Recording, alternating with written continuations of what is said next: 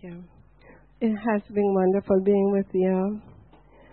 And it's like living home. It has been very good. Thank you so much. And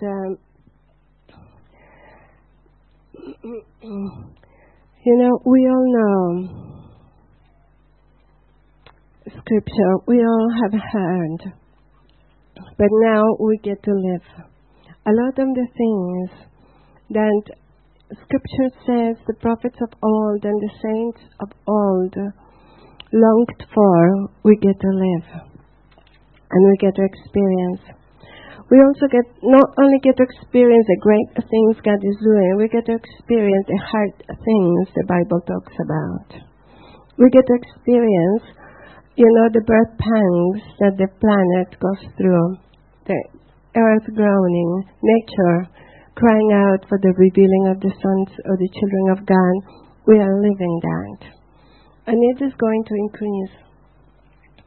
And when we see all these things happening and all the trouble out there, it is simply because Bible prophecy is being fulfilled and Jesus is coming back.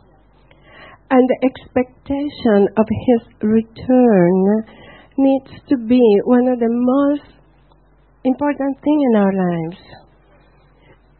That He is coming back. That it is true, that it is a reality.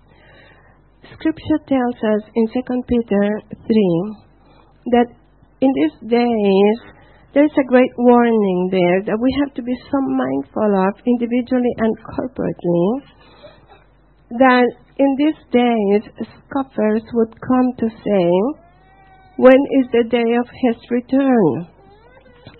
Because since the days of old, since our fathers went to sleep, we have been hearing of His coming back, but nothing has happened. So let's keep on living life as, normal. Don't worry about it. And that is happening right now, and it is really scary. There is a camp in the church. There is this separation happening when there are those who are waiting for His return, and there are those who are saying, oh well, we have heard that, and generations past have heard that, relax. And there is such great danger in that. Because we all know that about the thief in the night and all those things. Now, in these days, it is very important for us to prepare and to be ready so that we are not taken by surprise by many things, so that our spirit, soul, and body are aligned with the kingdom completely. Our spirit is, we know that the spirit is ready, the Bible says. The problem we have is that our soul tends to wander around a little bit. And our soul being our mind, will, and emotions tend to get distracted. And our soul has great influence in our lives. What we feel, what we experience, our emotions, our thoughts are very powerful. And so our soul is, many times is the one we need to actually help and bring it along and help our soul. Because our spirit is ready. The body responds to these things. The body responds, if the spirit and the soul are connected with God, life will flow, your body will be great, and your health improves, and all kinds of things. But if not, then trouble comes, and the body just responds to that. The Scripture says in Revelation 22:17, the Spirit and the bride say, come. Come, Lord Jesus. Let anyone who hears say, come. And in these days, the Scripture says, it's the Spirit and the bride that say, come. And it is in the Spirit and the church, is the Spirit and the bride that say, come. And we have to be very careful that we quickly align ourselves if we are not there. We need to live our lives. Paul says, eagerly awaiting His return. A bride eagerly await the wedding day. When you are a bride to a bridegroom, I don't know, never been one, but I have been a bride. And one of the characteristics of a bride is that she can't wait. She eagerly awaits for that day. There is a passion, there is an excitement, there is, she is focused on that. And you mark the days, you can't wait for the day when it comes. And even since we are little, we play wedding. We play house and we play wedding, girls. And we pretend that we are getting married, put towels on our heads and everything. And it is a big thing for us because we eagerly await for that day. It will come one day, and it is a dream within us. We need to live like that. We need to raise a household like that, where the family, the house, the children know we're eagerly awaiting for His return. We are not just the church, we are the bride. He's coming for a bride. You see, and He is longing for the bride to arise more and more and to become eager for His return. Scripture says in Matthew 24 that because of lawlessness, because of sin will increase in these days, and it is happening, the love of many will grow cold. And that is, my friends, the greatest persecution of the church today.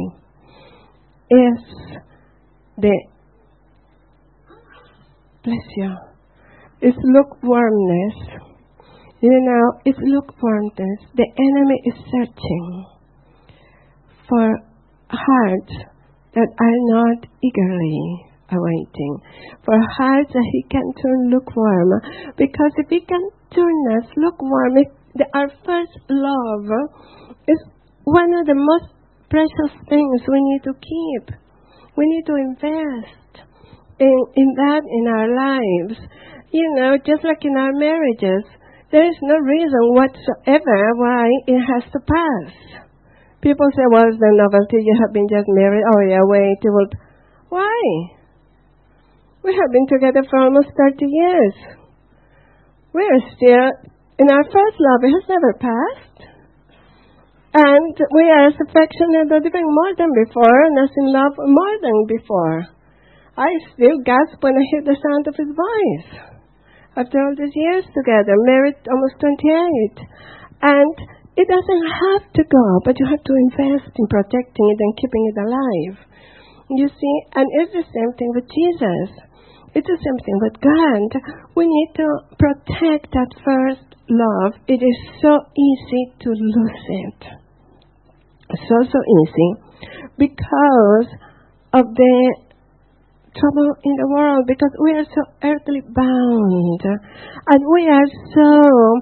Hebrews says that we are foreigners passing through. But this is a whole other conference. But sadly, most of God's people live as foreigners in the kingdom, not as foreigners in the world.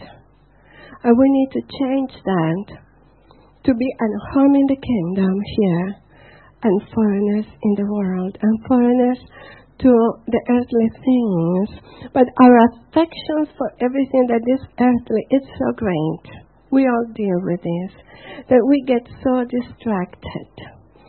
And that our soul gets attached to other things. We say very quickly, He is the lover of our soul. And it is easy to say, it's easy to say anything. And we learn that in the kingdom of the world, in the kingdom of man, the earthly realm teaches us that you said the right thing, whether you mean it or not. But, we say things, expressions like that. He's the lover of my soul. You are the lover of my soul. Is He really the lover of your soul? It's easy to say it, but do you live it? Is He the lover of your soul? Is your soul, your mind, your will, and emotions in love with Him? Are they focused on Him? Is your soul focused on Him? Is your mind focused on Him? Because when you are in love, that's what you talk about, that's it. You talk to a girl in love, you talk to a bridegroom or a bride, all you hear is about the other one. You get to know the fiancé very quickly through them, because that's all you hear about. Is your soul engaged in this, in a practical, active way? Are your emotions in love with Him? Do your emotions know Him the way your spirit does? Your spirit does. The Bible says that the spirit is ready. And the spirit knows, and the spirit is focused, the spirit is eager, the spirit is there. Even though it's living through the journey on earth as we journey home, the spirit is there, focused there. It knows, but the soul is the problem. Is your soul there? See, we talked this weekend about oneness with God, oneness with the Trinity, oneness with each other. But, we also have to enter into oneness within ourselves. That our spirit, soul, and body are in oneness also with God. Not divided. One focused with God, the other one wandering around, the other one, being fed or practicing things that are not right, and so on, because we can be very divided in three different realms, spirit, soul, and body is very easy. So, are we there in that place?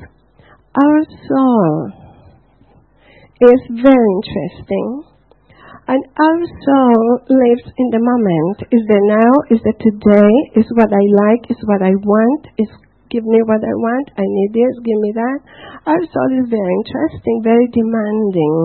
Give me, I want it now. Make me feel good. I don't care what it takes. Make me feel good. And we live in a society geared to catering to the soul. And that's why it is, advertising is so powerful. I used to be a businesswoman. I know marketing. You have reached the soul. You get your product everywhere. You make it appealing to the soul, appealing to the mind, appealing to the senses.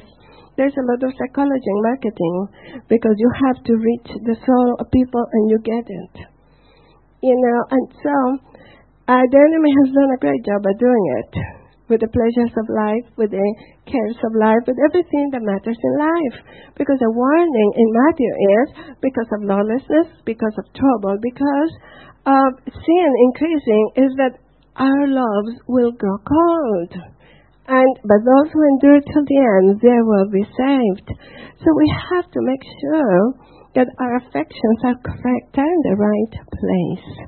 So the problem is, we know how to say the right thing, our spirit is there, and we forget about the soul part. So our soul is, unfortunately, very unfaithful. Our soul is given to many lovers. And that's why we need to make choices to make Him the one and only lover of the soul. The lover of your soul is completely different when you live it, when your soul knows Him like that. See, our soul is given to many, many, many lovers. Our soul, is like Hosea's wife, in the Bible. He had to keep buying her back because she kept going back to her pimps and her lovers and all of that. Our soul is like that. Our soul has so many affections and lovers and keeps, it's drawn to many, and we have to find out who are the lovers of our soul. We know our spirit has one, but our soul, who are the lovers of our soul? See, the lovers of the soul, they're good lovers, they're bad lovers, they're cruel lovers, they're abusive lovers. And the soul, unfortunately, gets caught with all of them. A lover of your soul can be good things. can be blessings, can be promises, can be good things. You know, a lover of your soul can be your children. It's a good thing. Or your spouse, or it can be the promises of God. Anything that your soul longs for more often, constantly, than Jesus. Than Jesus coming back. Anything that your soul focuses on, you know, is a lover of your soul. You see, I had a girl come to my office at church. 2 girls from my church in the last year came to talk to me, troubled with the same thing at different times. And one said to me, you know, Isabel, I'm having a problem because I'm hearing all these prophetic voices saying, Jesus is coming soon. Like, really, like soon will be soon. And she said, but I have a problem with it because I'm not married yet. I want to be married first, and I have, you know, and I listened to her go on, and I realized, you know, the dream, the promise of the desire of marriage, which is a good thing, has become a lover to her soul. I want that first. I want that more. Hold it. She is not there with the Spirit and the bride say, come, Lord Jesus, come. Eagerly, day and night, saying, come, Lord Jesus. But her soul is saying, this first, that first. You see, a lover of your soul can be the promise of healing. It's a good thing, but still a lover. If that, having that, you know, is what will satisfy you, what will make you happy more than just having Jesus alone. You see, that is what makes the difference. It's not what He can give us, it's who He is. And many of us, you know, our soul tends to get caught in the things that He gives us. The gifts, the blessings, you know, the jewelry, the money, the trips, the vacations, the finances, all the things that a bridegroom can give you. Everybody wants to marry wealthy. Wouldn't that be lovely? To get all these things. And many turn away wonderful men or wonderful women just because of something like that, because it's not who they are, it's what they can give me. And so we have to be very careful, because that's what society has taught us. The world has taught us that a lover of your soul can be your pain. Physical or emotional. A lover of your soul can be unforgiveness. A lover of your soul can be anger, bitterness, resentment, regret. You don't realize it's a lover. However, if it is constantly there, if it is something you are drawn to, you're focusing on constantly, it is a lover of your soul. And you see, people who have, I was once in an abusive relationship, and it is very interesting because there is something that you want out, but you can't get out. You know, and when you're in an abusive relationship, it controls you. The control issue is very important, very big. And you don't like it. You went out, but you don't know how to, you can't get out because it binds you. It is a bondage. And abusive lovers are like that. I mean, I didn't have a lover, it was just a fiancé.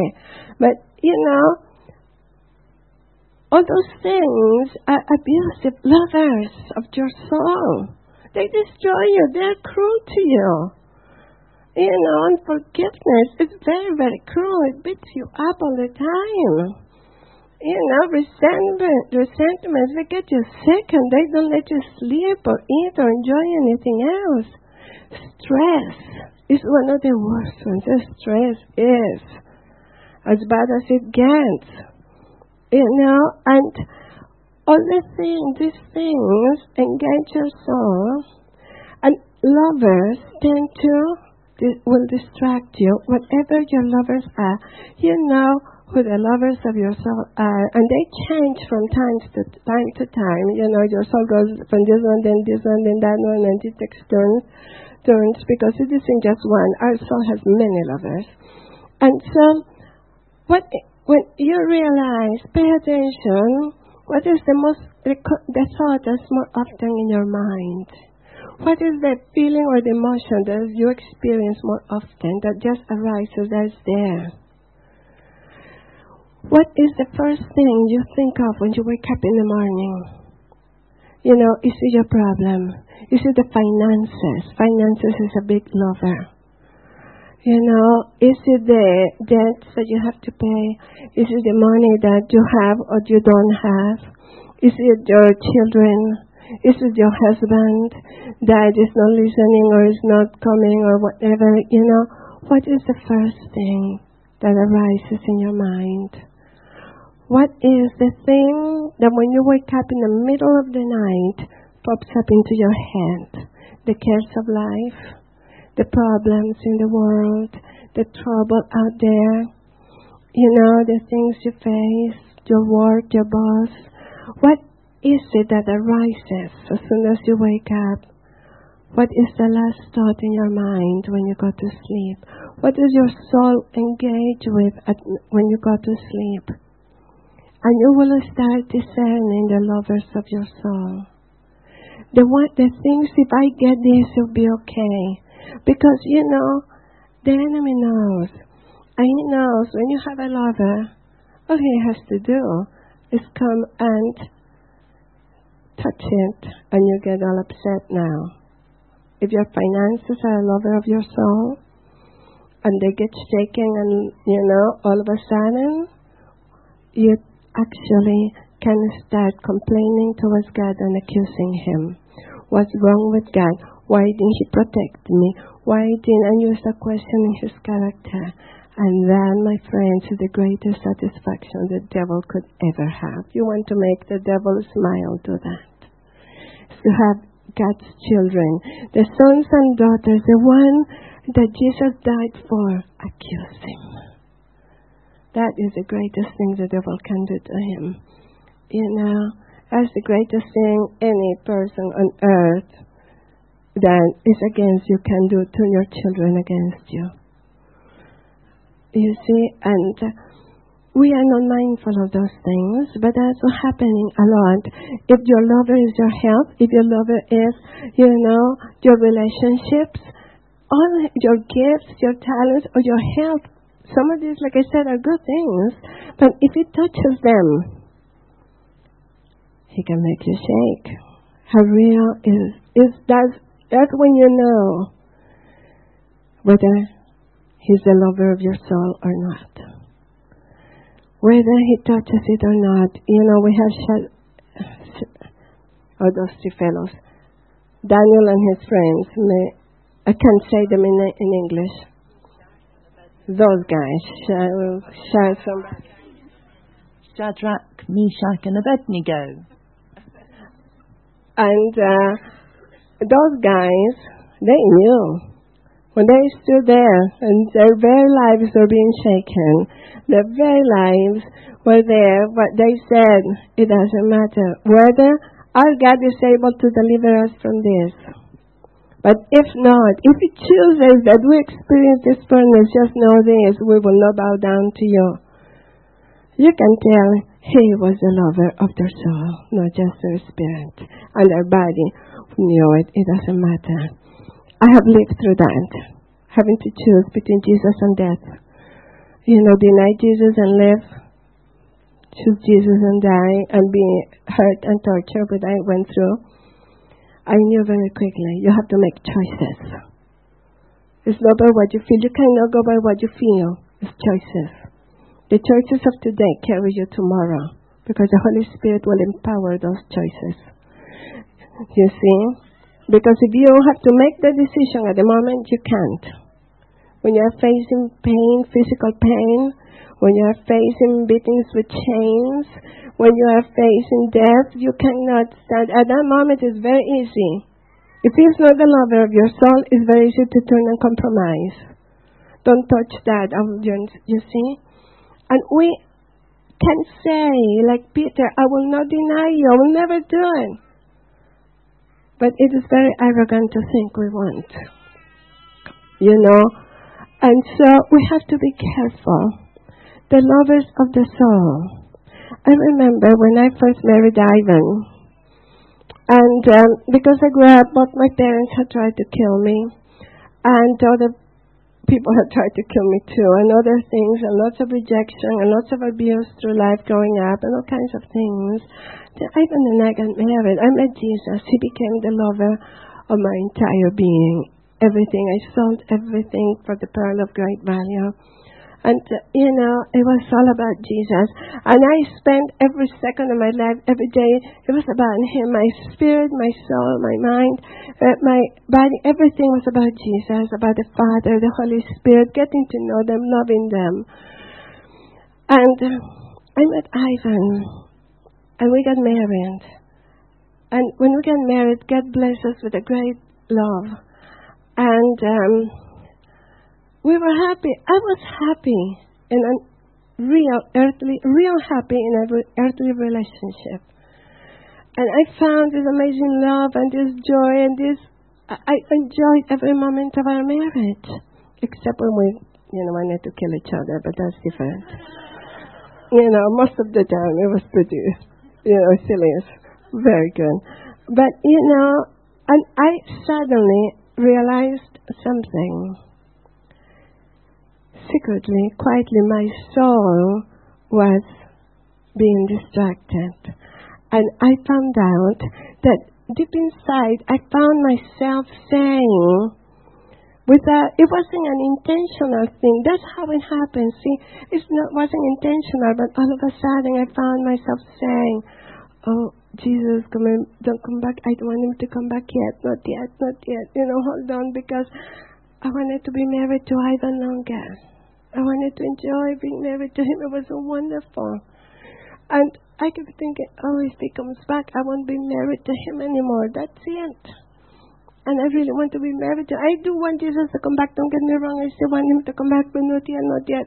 I want this right now. I want to enjoy this more than Jesus coming back. And I found myself no longer eagerly awaiting His return. You see, my soul had found another love that was being distracted with this lover. And the problem was, I didn't know how to come back. How do you fix that? I had no idea.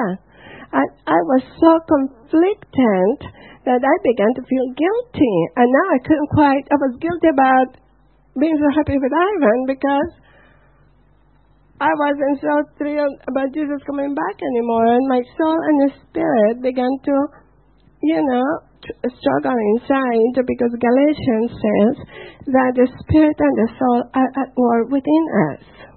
And we feel they pull in different directions. And somebody has to referee and make a decision that that's you. And I was there saying, I could feel the tension of the spirit and the war, the spirit and the soul. And so I kept crying out to the Lord because I didn't know how to fix it. I wanted to get back because my first love was being compromised. My first love, you see, lukewarmness can come in so easily. Sin will take you there, but there are other lovers that are not just plain sin that will take you there. To lukewarmness, an offense or disappointment, many things, anything that will entertain you can cause lukewarmness to come in.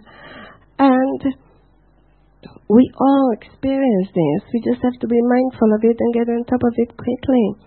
So anyway, as I was crying out to the Lord, He knows what we need. He's so kind and He's the provider of everything. We were in worship one day. And Ivan was sitting down worshiping. I was standing up worshiping, and we were facing the wall like this, and the worship team was here. And as I was worshiping, all of a sudden, the wall in front of me disappeared. And I had this open vision. And then this other realm opened up clear in front of me. And as I looked into it, suddenly I saw the sky, and I saw it parting, and I saw Jesus returning. And I had that one glimpse of him coming back. And it was so incredible, so overwhelming, so real. And even though it was a vision, but it was so real, seeing it, him coming back, that it completely raptured my soul again. And it refocused me completely, and at that moment, I knew I wanted him more than even him. I wanted him, and whatever it took, even the wonderful blessings of earth will not compare to him, and having the fullness of him. Being ready, eagerly awaiting that moment, and it set me back on fire. In that moment, I knew nothing else will distract me. I want him more than even the wonderful things or the hard things.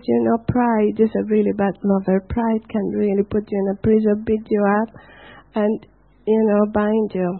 Pride is a terrible thing, a cruel, cruel lover. And so we have to find where they are, discern the lovers of the soul. The Bible says that we need to love Him, love God with everything, spirit, soul, and body, everything, with all our mind, all our strength, all our soul, our will, with everything. When you have lovers, you are not living that. Your mind is not. You're not loving Him with all your mind, because your mind is focused in your fears, your worries, your concerns. So you are giving your affections and attentions to that, and you are not living the way it should be. We have in Revelation 2 to 4, we read about the church of Ephesus. And, it says in there, I know your deeds and your toil and your perseverance, and you read it all. That was a happening place, a happening church. They're doing everything right. There was a busy place. They were, making good decisions. They were doing great things. He says there, it goes through the list in there. I know it all. He said, but I have this against you. You have left your first love. See, on that day, that seems to be the important thing. You see, you have lost your first love. It is very important. Then we have the church of Laodicea. And in the church of Laodicea in Revelation 3:15 and 16 is another happening place. Great things are happening. They're doing good things. And then he says to them, but I have this against you. So these are the things at the end of the day that matter to him, as with any relationship, because he is a relational God, and this is a relational kingdom. And he said, you do all these things for me. I know all those things, but I have this against you. You are not hot or cold, but you are lukewarm. And because of that, I will spit you out of my mouth. To me, that is more scary than anything else, than anything I face on earth. I'd rather die than even, the thought of something like that. You see, we can do all kinds of great things, like Scripture says, and Paul says, if I don't have love, it doesn't matter. I can prophesy up the wazoo, but if Jesus, the love of God is Jesus in us. He is the love of God. That's what 1 Peter 4:16 says. And if we are not in this place, it doesn't matter. It's out of relationship that we do what we do, that we must live out of that place, out of relationship. That we don't do it to impress Him, we do it because we love Him. We do it because we want everybody to know Him the way we do. Because we want people to know the Father, as wonderful as He is, because we have encountered Him and we love Him so much. Out of that passion, out of that love, This is what we do. But when we just do to do, we can do great things. But when the Bible tells us about those who will stand before Him and say, in that day, in your name we cast out demons, and we prayed for the sick, and we did this and that and the other thing. And Jesus wasn't really impressed by that. It doesn't mean we don't do, because we do it, but it's a motivation. And Jesus said, but I don't know you. See, the name of Jesus has power. You use it, and knees bow down in the unseen realm too. And there's submission to that name. Principalities, recognize it. But for God, it's relational. I don't know you. He said, depart from me. The scripture says that in these last days, if it were possible, there's a big big condition, even the elect would be deceived. We have never seen so much deception in the world as right now. And so much deception in the church, like right now, is running rampant. And the reason why it is increasing like this is simply because many people have been losing relationship with Him. Like the parable of the 10 virgins. That parable, so we don't need to read it. The parable of the 10 virgins. It's very easy to forget that connection, that relationship that fills you, that sustains you. Everybody knows the reality of a wedding. We know. We are preparing for a wedding and all those things. We know that. But, when I was going to marry Ivan, and some of you know our story, how God put us together. But Ivan gave me the promise, we got engaged, and he gave me the promise of coming back to marry me. And he left, he went back to Canada. I was in Costa Rica in a third world country. And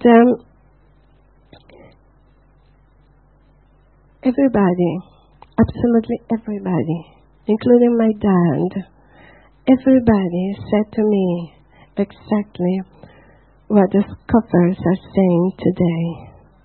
They said to me, don't put all your eggs on that basket. Wait and see. Prepare yourself, because you don't never know. Come on. We have seen them with others. They say, yes, these foreigners come, and they have one thing in the mind, because my family, most of them were not Christians. And even people in the church who were Christians, they were telling me that, why won't he come back? Like, what do you have there? He cannot have better in North America. The women, they're prettier, and they are there, and they're this, and they're that, and they were saying all these things. And, it's not like we didn't have a relationship. We didn't date. And so, it wasn't like we had this long courtship or anything that, they could say. And so they were saying, well, he's not here. Why would he come back? It's not like we could look into each other's eyes and say, oh, yes. No, we went to different countries. We were both doing internships for our church. For nothing. We had no money at all. Back then, we didn't have internet. There was a time, kids, there was no internet.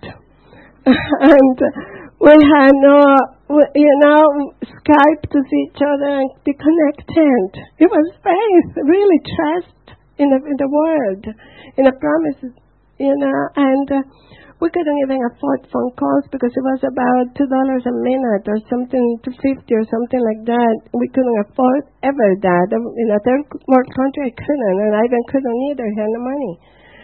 So it wasn't like we could, in a physical way, kindle all these things and that. So it was really hard when my dad would sit me down and say, we have seen this before. These foreigners come.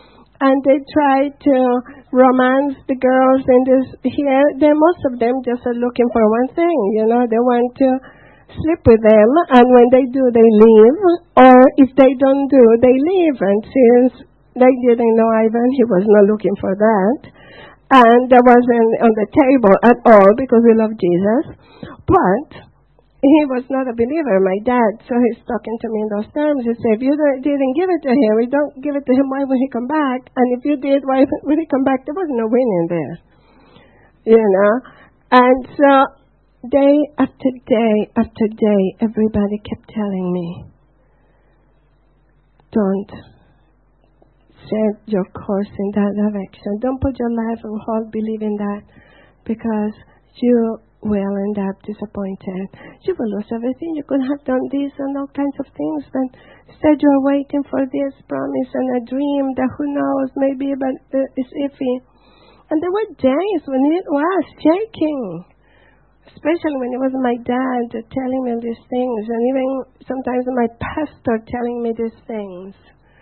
And people I trusted with my friends were telling me these things. Only one of my sisters who knew Jesus and loved Jesus, and like I did, she was the only one, and along with the Holy Spirit saying, hang in there. But everybody else was discouraging me.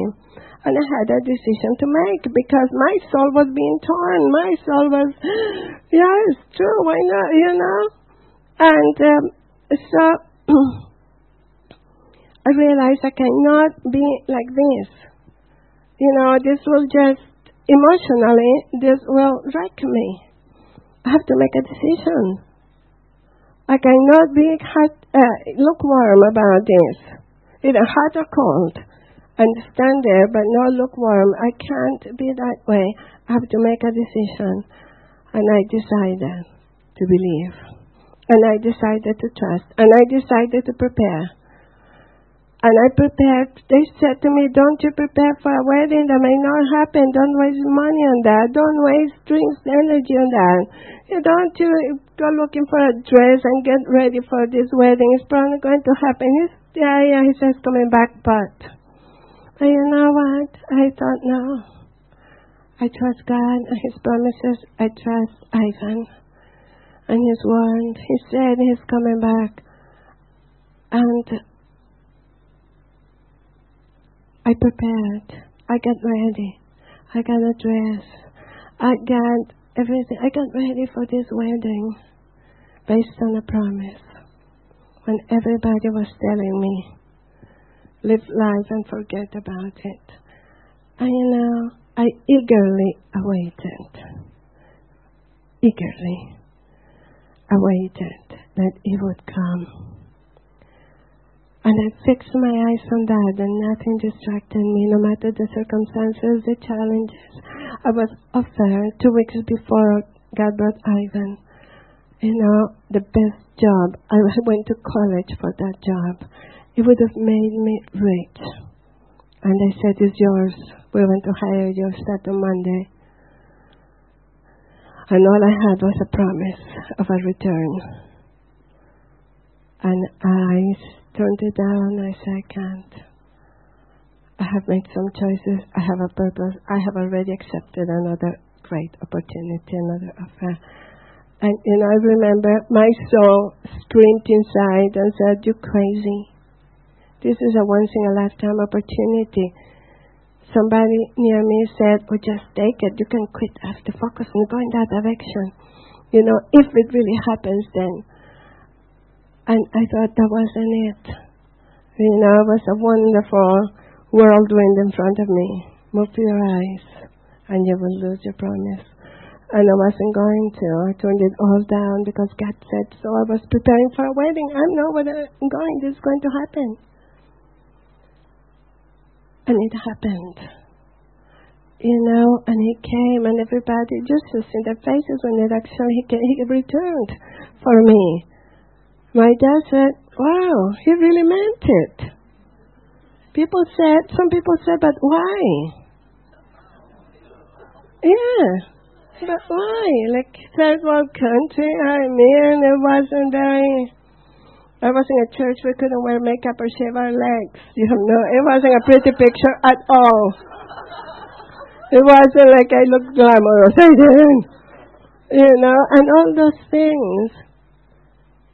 But, you see, we are in the days like that where we have to make choices. You can get distracted with all kinds of things, or you can fix our eyes on Him. He's coming. The day of our wedding. There were 700 people in that building. My dad and I stood at the back of that church, and there was a long walk because it was a big building with all those hundreds of people. And there was excitement in the air, friends and church family and relatives and everything. And because it was a statement for our church, promises and dreams to come to pass. And even the big things, impossible things do happen to regular people. And so, when my dad and I stood at the back of that church, and I saw Ivan at the front, I looked into his eyes and I locked my eyes in his eyes. It was a long walk up that aisle.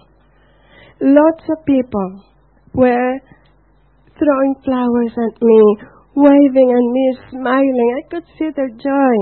I could see it with them all with my peripheral sight. But I never moved my eyes from Ivan's eyes. No matter who it was, no matter all the wonderful and the love and all those things, it wasn't about them. That was about us. I was going to marry him, not them. And I would not be distracted. I walked up to marry him, looking into his eyes. And I know that's what Jesus is looking for. A bride that is eagerly awaiting or being distracted by this, that, and the other thing. So your love will not grow cold. That's the most important thing. Those things are good and God wants to bless us and He will give us wonderful things. But all those things, even the great promises of God or the challenges and the pains and all those, whatever, the different attractions are, you see, that tempt you to look this way and get to this. Move your eyes for a minute. He will still be up the aisle. You can look back. But it robs you from that encounter with Him. That experience is so intimate between the two of you at the moment. They're all around you. But leave them in your peripheral sight, not on your focus. Let them be peripheral. You see, they will not go away. They will always be there. But don't give them more than your peripheral sight. Let your focus be on the one that should be and wants to be the all in all, the lover of your soul. You see, until the time and the point comes when He's the lover of your soul. If when trouble comes, when bad news come from somewhere and things are shaken, the doctor gives you bad news or the bank or, your family or something, job, when bad news come with family or whatever, who does your mind turn to first? That's when you know if your mind knows Him or not. You see, who does it turn to first? Fears, worries, concerns, freaking out, panics, anger, all of that? Or does it turn to Jesus right away? Does your mind turn to Him first and focus, locks eyes on Him, let it to be peripheral? Or do you lock on it and He is peripheral? You see, do you know He's the lover of your soul? If when those things happen, your feelings, your emotions turn to Him first, and then to those other things. It's peripheral. But your soul, your emotions know where to turn. If your emotions know Him, if your emotions are enough in Him, if He is the lover of your soul, your emotions, your feelings know Him and love Him and turn to Him first. Even though you feel the storms and your soul is troubled and Say like King David said, why are you so troubled with him? Just relax, rest, have a nap, for I will trust him. See, his soul knew him. He was the lover of his soul, not just his spirit. And he focused on him. Jesus said, Father, not my will but yours. His soul at that moment was in trouble. But his soul knew the Father and chose him above all things. When we do that, we can go through anything and we can live the fullness. One of my favorite scriptures, Psalm 84. To me, that's there's the epitome of victorious Christian life. That's the culmination. Even though we walk through the valley of weeping, it becomes a place of refreshing springs. Where do you fix your eyes? Is he the lover of your soul?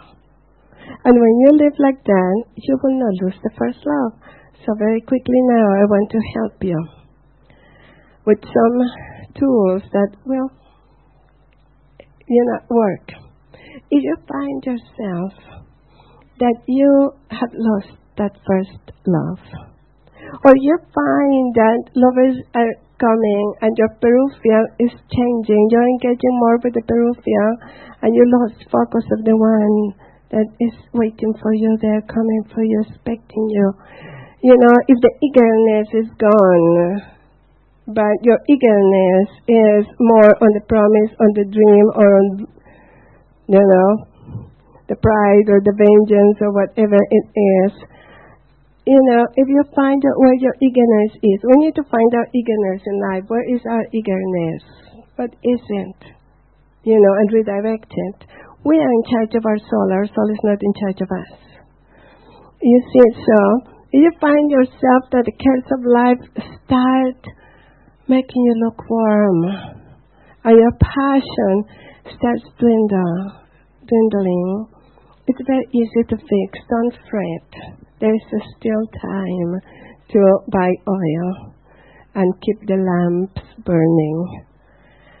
Repent, of course. First thing, forgiveness and repentance, the work of the cross, should be part of our daily lives, always. I told you the other day, and this is for us, God has helped us tremendously not to lose sight of it. We have communion every single night. You cannot take those elements and meet at the foot of the cross to remember with the Trinity and have unclean hands and have, issues. You come quickly. Short accounts, forgiveness, repentance. Every single day, making sure everything is dealt with. Transgressions are clear both ways. You repent, you forgive. It's very, very good to keep us on track and check. Worship, worship, worship. These things I'm going to tell you now are to help your soul, to engage your soul, because your spirit is ready. It's the soul that needs engaging. So to help our soul, worship, worship, worship. Make it part of your always life. Worship. The music is one of the most engaging elements to your soul. Music will draw your soul. Whatever music you listen, that's what your soul will engage. The impartation of music is powerful. That's why the devil knows it. He used to be a head worshiper in heaven before the fall.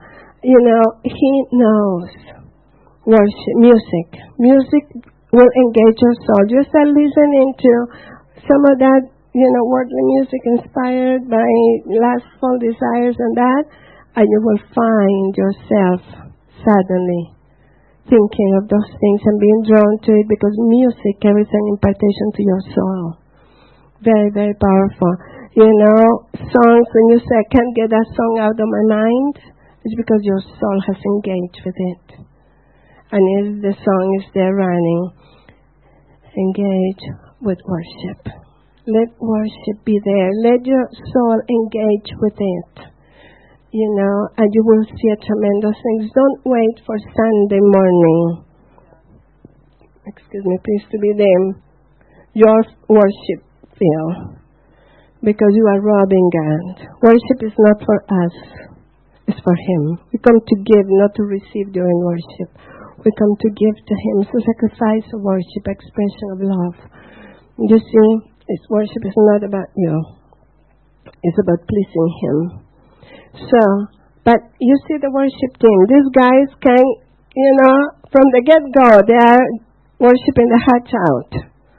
But the reason is, they are worshipped up. They didn't come empty to fill here. But they came to give out of the overflow, of the engaging. They're engaged with worship at home. They're engaged with worship all the time. And their soul is already on board when they stand here. We need to live that way. Engage with worship in life so that our soul, not just the spirit, but our soul is ready to jump in at all times. Music will engage your soul and keep it there. Kindle and keep it excited and keep it on fire. We'll keep it from lukewarmness. We have said this over and over this week. I will say it one more time. Thankfulness. Thankfulness will keep you from losing your first love. A thankful heart is a heart that turns to love. It's a heart that is ready. It's a heart. When you are thankful, and you engage in thankfulness to God constantly. You think about thankfulness to Him. The things you are thankful for, you invest into that. It keeps you engaged. It keeps your emotions engaged. It keeps your soul engaged. Thankfulness will draw you and will keep you from lukewarmness, even in the hard times. You can be in the midst of the wilderness, but if you focus on thankfulness, you will not get all dried up and beat up.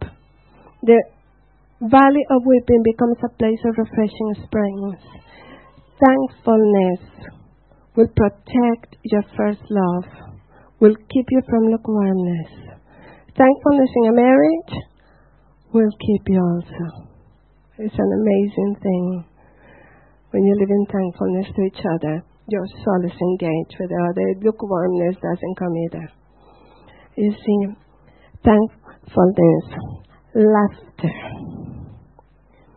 Trust me, these things are very expensive. And I'm sharing with you things that have taken me about 40 years to learn. You can get them quickly and run with them. Laughter, laughter, laughter, laughter. Laughter is a heavenly behavior. It's a heavenly thing. Laughter comes from the throne room of God. Laughter is a kingdom thing, not earthly thing. Laughter is a medicine. You know that even for pain, it's true. Laughter actually causes your brain to produce chemicals that heal your body. If you have chronic pain, 10 minutes of laughter produce 2 hours pain-free. I live with chronic pain. For 26 years, I have lived with serious chronic pain from back injuries. So I understand, but I don't worship that. I worship Jesus and I laugh in pain. And it changes everything, changes the atmosphere. An atmosphere of laughter can be inhabited by angels. There's unity and love when you laugh. Laughter is the greatest bonding element in relationships, and when you laugh, you will bond with God too. It's the greatest bonding. When we got revival in Toronto in 94, we got laughter. It was one of the first things that we got. Powerful laughter, rolling around, roaring laughter. People spiritualize it as holy laughter. It's laughter. And we experienced it ourselves, but we saw thousands upon thousands upon thousands of burnt out, disconnected Christians get distressed, and they got breakthrough and were able to reconnect with God through laughter. You see, laughter breaks stress completely. There's nothing that shatters stress like laughter. Practice it. Build it back into your lives. The spiritual Christians are really boring. There is joy in the house of the Lord. Practice laughter. What makes you tick and do it? If you are married, tickle each other again. Practice humor, laughter. It's a really good thing. It's a heavenly thing. And you will see transformation. It shifts the atmosphere completely. When there is laughter, the accuser, the enemy, the devourer cannot get in. The best cure for burnout is laughter. I lived through burnt out once. Burnout will destroy you. Laughter will release you from it. You know, if I ask you, when was the last time that you laughed until you wet your pants? You know?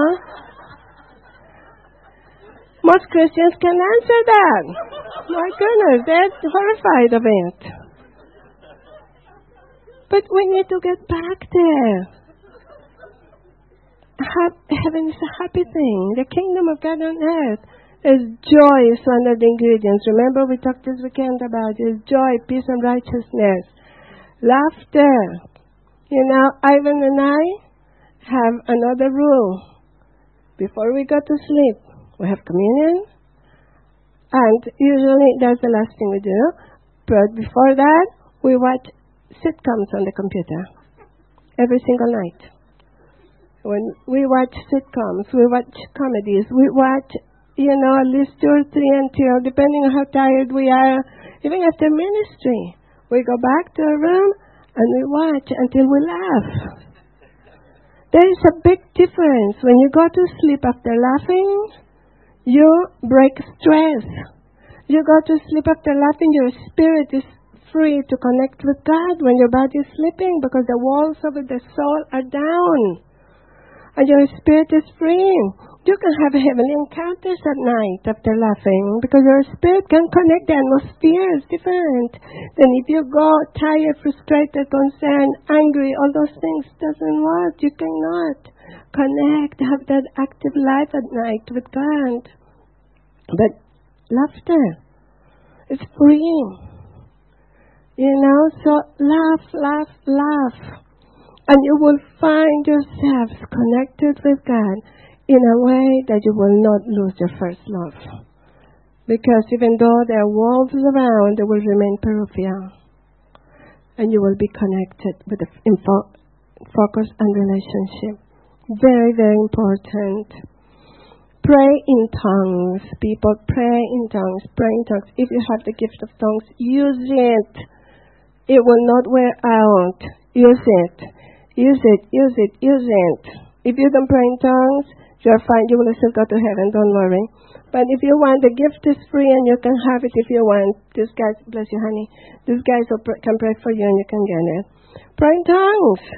Not once in a while when you are doing intercession. Don't let more than an hour go by without a good shout of tongues, praying in tongues for a while, good boost of it. You know, praying in tongues, Romans says, is to charge your own spirit. It needs to sit for yourself, the spirit, but it charges you. When you pray in tongues, you enter into perfect alignment. And you start receiving. It's a conduct to receiving from the throne room, the connection. When you're confused, praying tongues, confusion disappears. You're feeling low, praying tongues, the tank gets full again. It's so powerful and it is wasted. Use it, use it, use it constantly. Engage with it, praying tongues as much as you can. Make it a habit. Praying tongues and you will see great changes. Express, again, like I said, your love and thankfulness to God constantly. Be telling Him throughout the day why you love Him. Tell Him throughout the day, you know, things you are thankful for within Him and the Trinity. All of them. It will take all day, you know, to do that. And the last thing, there are many other things, but these are some of the things, and I'll finish with this. Some of the things that will help your soul engage quickly. It's about engaging. Ponder. Ponder. Ponder on His return. Ponder on it. You know, there is no formula here. Just ponder. Scripture says Mary pondered in her heart the things God told her. Daniel pondered in his heart the things he saw that were to come. Ponder. Meditate on it. Meditate. And let your spirit and let your heart get engaged. Pondering engages the heart. tremendously. When it comes, just the Bible says, what would that day be like? Ponder on it and allow your heart to engage with it. Meditate, ponder, ask God, give me a glimpse, show me, ponder. What will be, ponder on His return. Ponder on it, make it part of your life. When you ponder on something, expectation arises within you. It engages your soul and awakens your heart, your mind, your will, your emotions engage into it. When you are meditating, pondering on it, a pregnant woman ponders on her baby and can hardly wait to hold him or her. Ponder, will it have my eyes or my husband's eyes, my nose or his nose? Will it sing? Will it dance? What it will be like? When, and you can't see it, you can't live it, you can't taste it. Because you meditate and you ponder in your heart these things. Pondering is very, very important. There's a story in America of a girl in the States who won the Miss American pageant once. Every year somebody does. But this one girl was different from all others. When she won the pageant, they get crowned and then they do the triumphal walk. They play the Miss America song, and that is the dream of every American girl, to be Miss America in that moment. So this girl, they trip walking because the emotions, and they can hardly walk straight, and some of them have fallen, and it's just it's drama. Good drama for them, but drama, it's just so emotional, and they can hardly contain themselves. This girl was different. She got crowned, and gasping and everything of everybody, but she didn't gasp. She was excited, but it wasn't like, oh my goodness, really, I won it, really? No, she was different. And when she walked her triumphal walk as Miss America, she was confident, she was excited and happy. Tears were running down her face of joy. But she walked the press, this is what the media said. She walked the runway. She did that walk as if she owned the place. The confidence. She was certain there was a different way, in her it was not the same. They interviewed her after and they said, what is the difference? Weren't you excited? You didn't behave like everybody else does. And she said, oh, I was thrilled. I was excited. Of course, it's the greatest thing that has happened to me. She said, however, I wasn't, shocked like that about it or so overwhelmed because in my heart I have walked that walk thousands of times. She had pondered on that moment since she was little. She said, I have walked that walk. In my heart, I knew what it would feel like, what it would be like, because I have done it. I could taste it. She said, because of that, I was 100% sure I would win. I would be Miss America. There was never a doubt. You see? She was united. Spirit, soul, and body was united in it. Because she had fixed her eyes on it, and her soul was as engaged as her mind was. She was fully engaged in it. How much more would it be for us, since we have the Holy Spirit to kindle that fire within us? We just have to cooperate, position ourselves, and whatever happens, remember, is only temporary. It may feel like the biggest thing. It may feel as crushing. You can't survive it. Trust me. That too shall pass. And the goodness of God will be there. And either He gives you the great breakthrough here, whatever it is that you need, or He will come back and take you home and it won't matter. Or you will die and you won't need it anymore. You won't care about it. It is not anything that happens here. Remember, it's temporary. I wish I had time to put more emphasis in that. But it's temporary, people. It's peripheral. It will pass.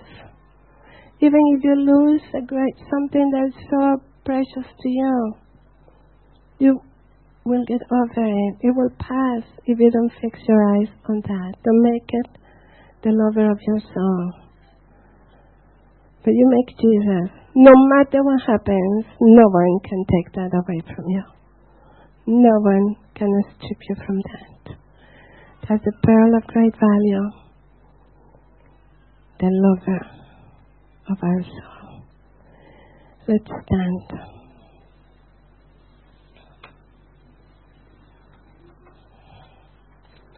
Father, I thank you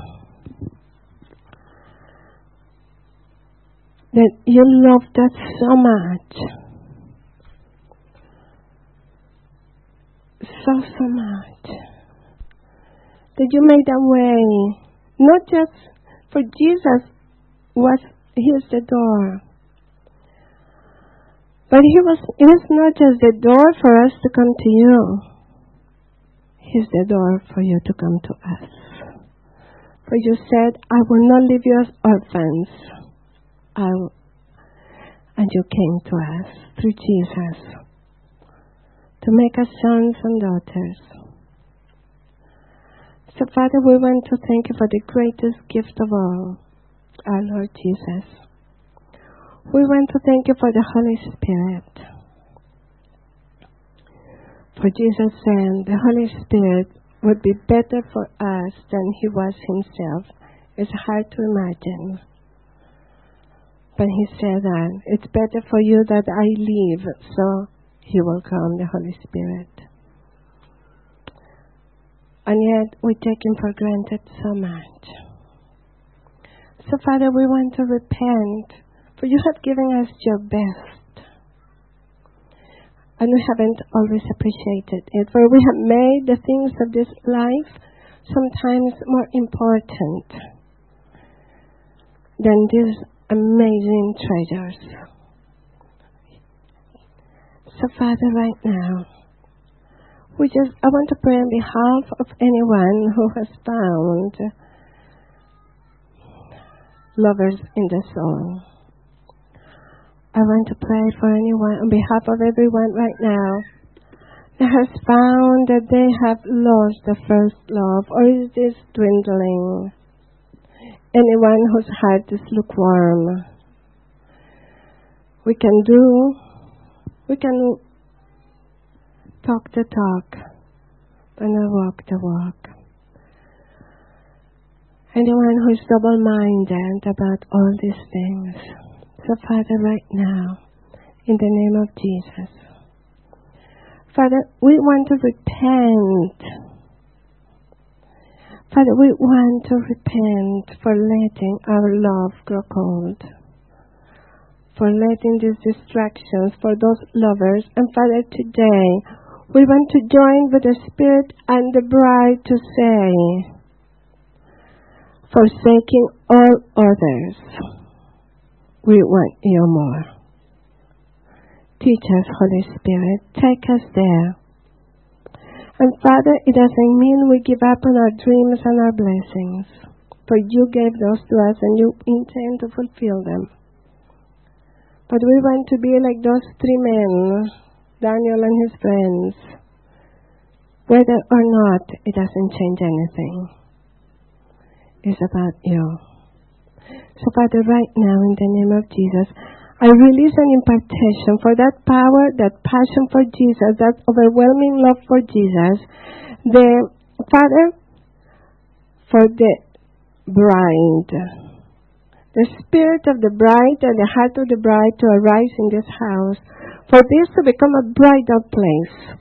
Father, where it is about where we are going, it's about the preparations, everything we do It's just to please Him out of love. For the greater destiny will come. But may this be a place where the church becomes the bride. Where the concubines become the bride. Where the casual become the bride. Dear Jesus, will you arise in this place in a greater way as the center, because you lead us to the Father. For Jesus said to Philip in John chapter 14, the Father and I are one. If you see me, you see Him. Jesus is the way to the Father and His heart. So Father, in Jesus' name right now, I just release freedom into the souls that have been bound by lovers. I speak freedom right now and release, and in Jesus' name, with authority given to me, I right now release forgiveness to anyone who has let go of the first love. For it doesn't happen intentional. For it happens one little bit at a time. That's how the oil goes out of the lamp. So Father, right now, I just release freedom, for there is no guilt or condemnation in Christ. And I release freedom for a new beginning and a stronger beginning. I release right now an impartation for celebration and expectation. Celebration and expectation that is coming. For the things, the preparation for a wedding is, the anticipation and preparation is very, very, very amazing. It's a time that is incredible to be living that, and we get to live that. So I bless you right now in Jesus' name, and I declare a shift in the atmosphere in this house right now for perfect alignment in the areas or the hearts of those that need it. Focus. Locking eyes on that bridegroom.